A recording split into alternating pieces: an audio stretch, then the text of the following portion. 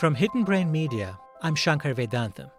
This is My Unsung Hero, stories where one person reached out to help another in a time of need.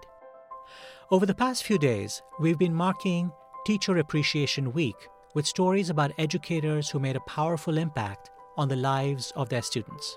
My unsung hero was a teacher's assistant named Max in the spring of that. He would refer me to books and stories, and I really became an avid reader at that point in my life. I still remember that day in the hallway of just my teacher being like, I know what's going on, and you're going to be okay.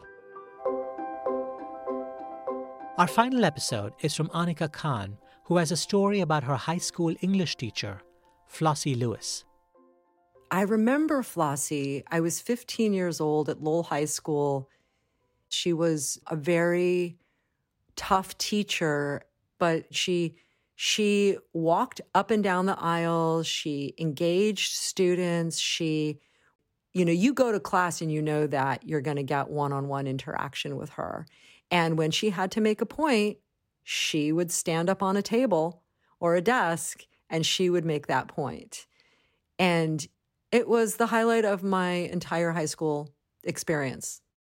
In 2016, 35 years after taking her class, Anika and Flossie reconnected. When Flossie discovered that Anika had started writing a book but had set it aside, she encouraged Anika to finish it, and she offered to become her editor.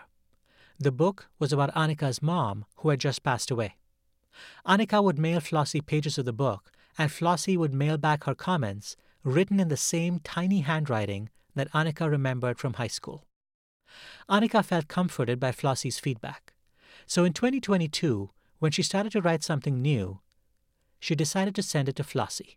It was a short story about my stuffed gorilla when I was 10 years old and my experience with friends on the block and their Barbie dolls and my mom's reaction. And she received it and called me and said, Anika, why don't you come and visit at 3:00 on Friday, March 11th, and we will discuss it. And so that's what I did. I knocked on her door, which was open, and she turned around. She was in her wheelchair. She pointed to another wheelchair and said, you sit there.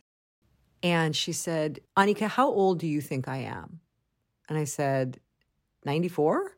She said, I'm 97. And we both laughed and laughed and laughed.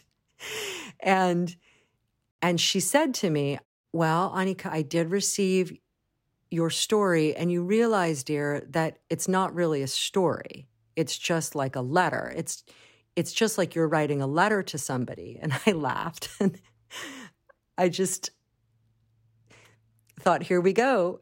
And she said to me, close your eyes and tell me, is this a story about a gorilla? Is it a story about Barbie dolls? Or is this really a story about your mom?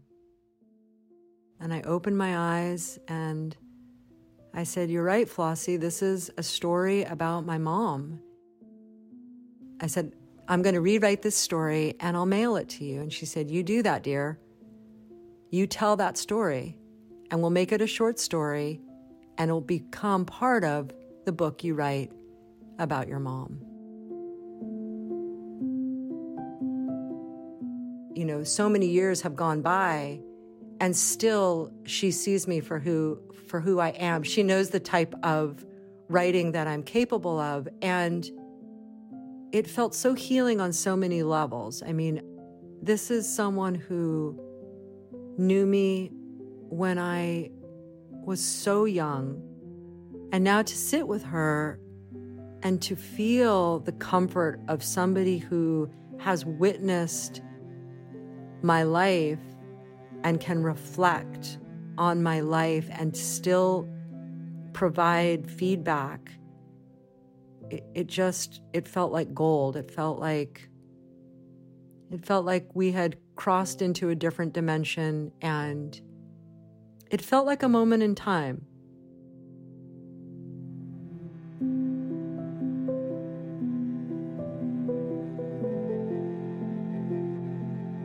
Anika Khan lives in San Francisco. She hopes to have her short story finished by June 27th, her mother's birthday.